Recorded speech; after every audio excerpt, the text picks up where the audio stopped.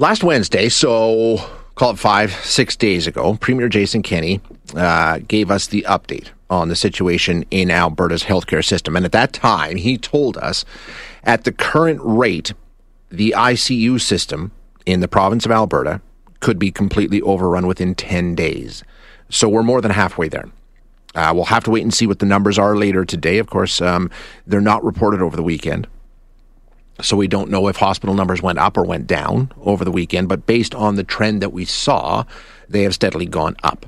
And there wasn't a lot of room left. So when we get to that point, if we do, and God forbid that we do, nobody wants us to get there. But what does that mean? If we get to the situation where the healthcare system gets to that breaking point and we just can't provide critical care to everybody who needs it, how does that work? According to a government document, it will be reserved for patients with the greatest chance of survival. So doctors are put in just a horrid position. So to find out how close we are, what kind of discussions have taken place, and how that would look, we're joined now by Dr. Noel Gibney, who is a professor emeritus in the Department of Critical Care Medicine at the University of Alberta. Dr. Gibney, thank you for your time this morning. I appreciate you joining us. Oh, you're welcome, Shay. Thank you for having me. So this is a discussion that we had a while ago, back in previous waves. We never got there. It seems to me like we're closer this time around than we ever have been before. We know we have more patients in ICU in this province than we ever have in the history of this province. How close do you think we are to actually having to take this last drastic step? Well, we'll certainly have a better idea later today. But again, looking at where we were last Friday, the estimation was that we were anywhere from 7 to 10 days from not having any more room in any of the ICUs in the province, which would take us to, I guess, probably somewhere around end of September, which is pretty close at this point in time. Yeah, very close. So, I mean, I know this isn't something that you guys will be winging inside of the hospitals. There is protocol in place. There is a document to refer to. Just walk us through that document. Has it been around for a long time, or is this something that was drawn up specifically because of the pandemic? It was drawn up significantly, or specifically because of the pandemic. An earlier draft of this was developed for H1N1, but thankfully never had to be used. And so that some of that original draft was dusted off probably just before the pandemic hit, recognizing that at some time this could happen. And then since, I guess, March 2020, as I understand it, the document has been progressively revised and was finally published and made public during the third wave, right. I guess, in April, May of this year. And it's a very comprehensive document. And to some extent, I suspect it'll be difficult to put into place. What it does, though, is it makes sure that if we find ourselves in that really unenviable and horrible place of having to decide who gets taken off their ICU ventilator and who then gets the bed that's created when the patient is taken off the ventilator and put on palliative care.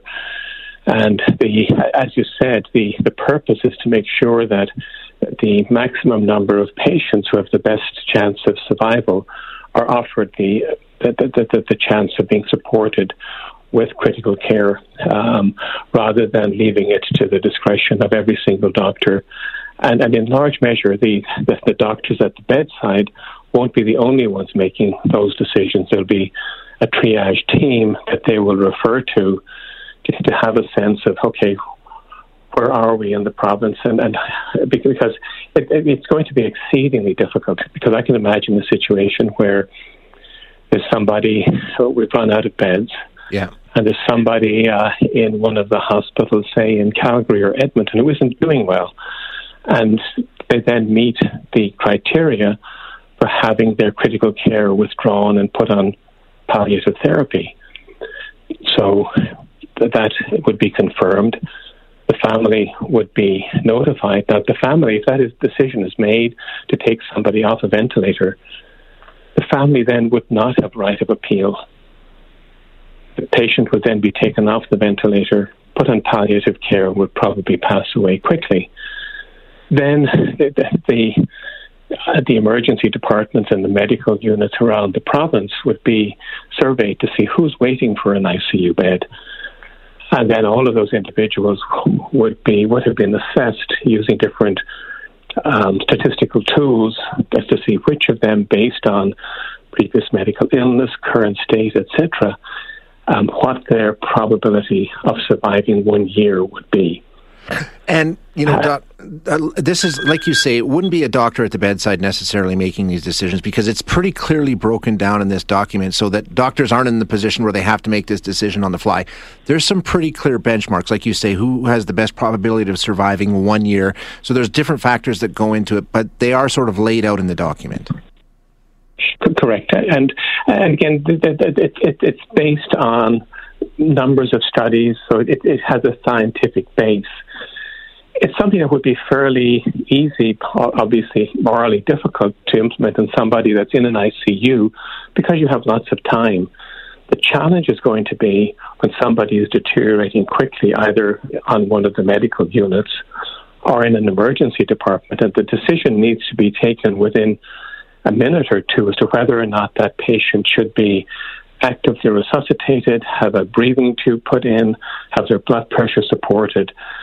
And so those decisions are probably going to have to be taken without necessarily having the benefit of further discussions. And so I think it is going to be much more complicated in clinical practice than as it's laid out in the document. And despite the fact that it is laid out in the document, it is still chilling to read some of these things, Doctor. Like in phase 1, patients with an 80% probability of dying within a year will be denied critical care. Phase 2, those with a 50% probability of death within a year would be denied critical care. I mean, it's jarring for me as a layman to read those sorts of things, but as a doctor, I can't imagine knowing that you could provide an extra year of life to somebody if you had the facilities to do it. I mean, it's a horrible, horrible situation. I mean, absolutely, Shay. And I can't imagine having to do that, but recognizing that if you don't do it, potentially that there just isn't a bed for them. And so one of the other things I think that's really important in all of this is that the province really has to develop plans to transfer as many patients as possible, as soon as possible, out of province, probably to Ontario, which has agreed to take Alberta patients. They have a much larger ICU bed base, even on a population basis, than Alberta.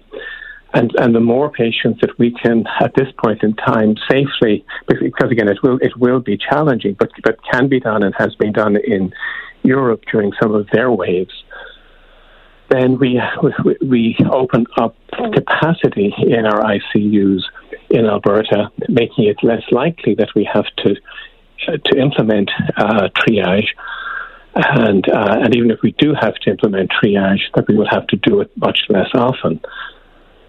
Yeah, and the situation is none of us wanted to get there, for sure. There's no doubt about it. So we're in a position where airlifting out is probably the best option. We've heard some doctors saying you need to bring the military in now. We need to get those field hospitals set up. I mean, I imagine for somebody in your position, a critical care physician, let's do anything and everything we can before we get into a triage situation, right? Let's exhaust every possibility. Absolutely. The challenge is that, unfortunately, the military won't be able to help us in ICUs with field hospitals, because the military, there may be a few military nurses and doctors who are critical care trained.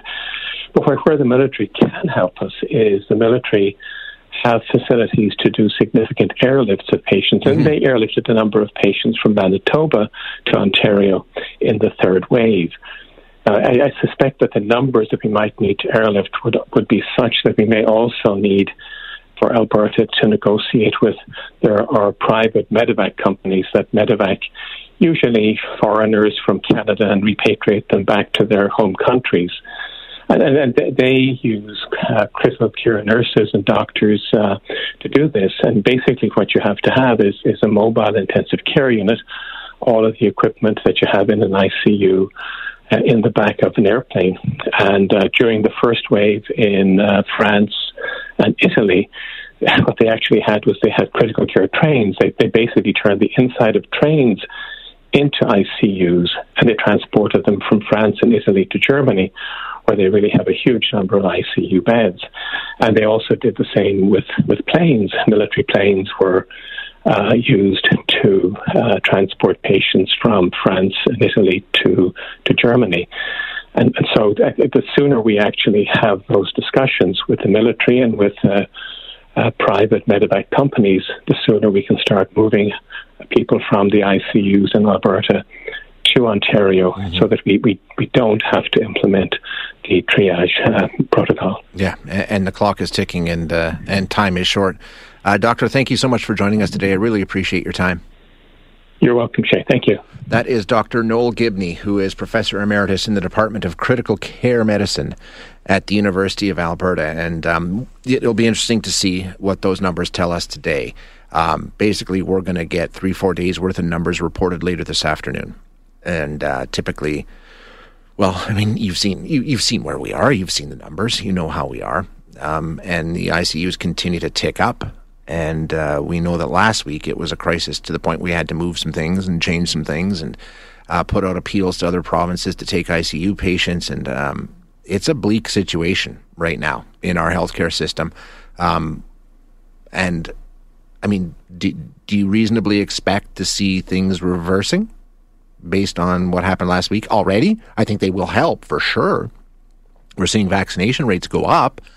And the restrictions will certainly help. There's no doubt, but that takes time to trickle through to the system, right? And people who arrive in the ICU today were probably a new case a week or two ago. We know how it works. They're all lagging indicators. You've heard all the terms throughout the course of this pandemic. So even if we've reached the peak in new cases today, and I'm not saying we have, we'll see what the numbers tell us later today, but even if we've reached the peak in new cases as of later today, that does not mean we've reached the peak in people ending up in hospital, because they're coming through from a week or two away. So fingers crossed, do what you can.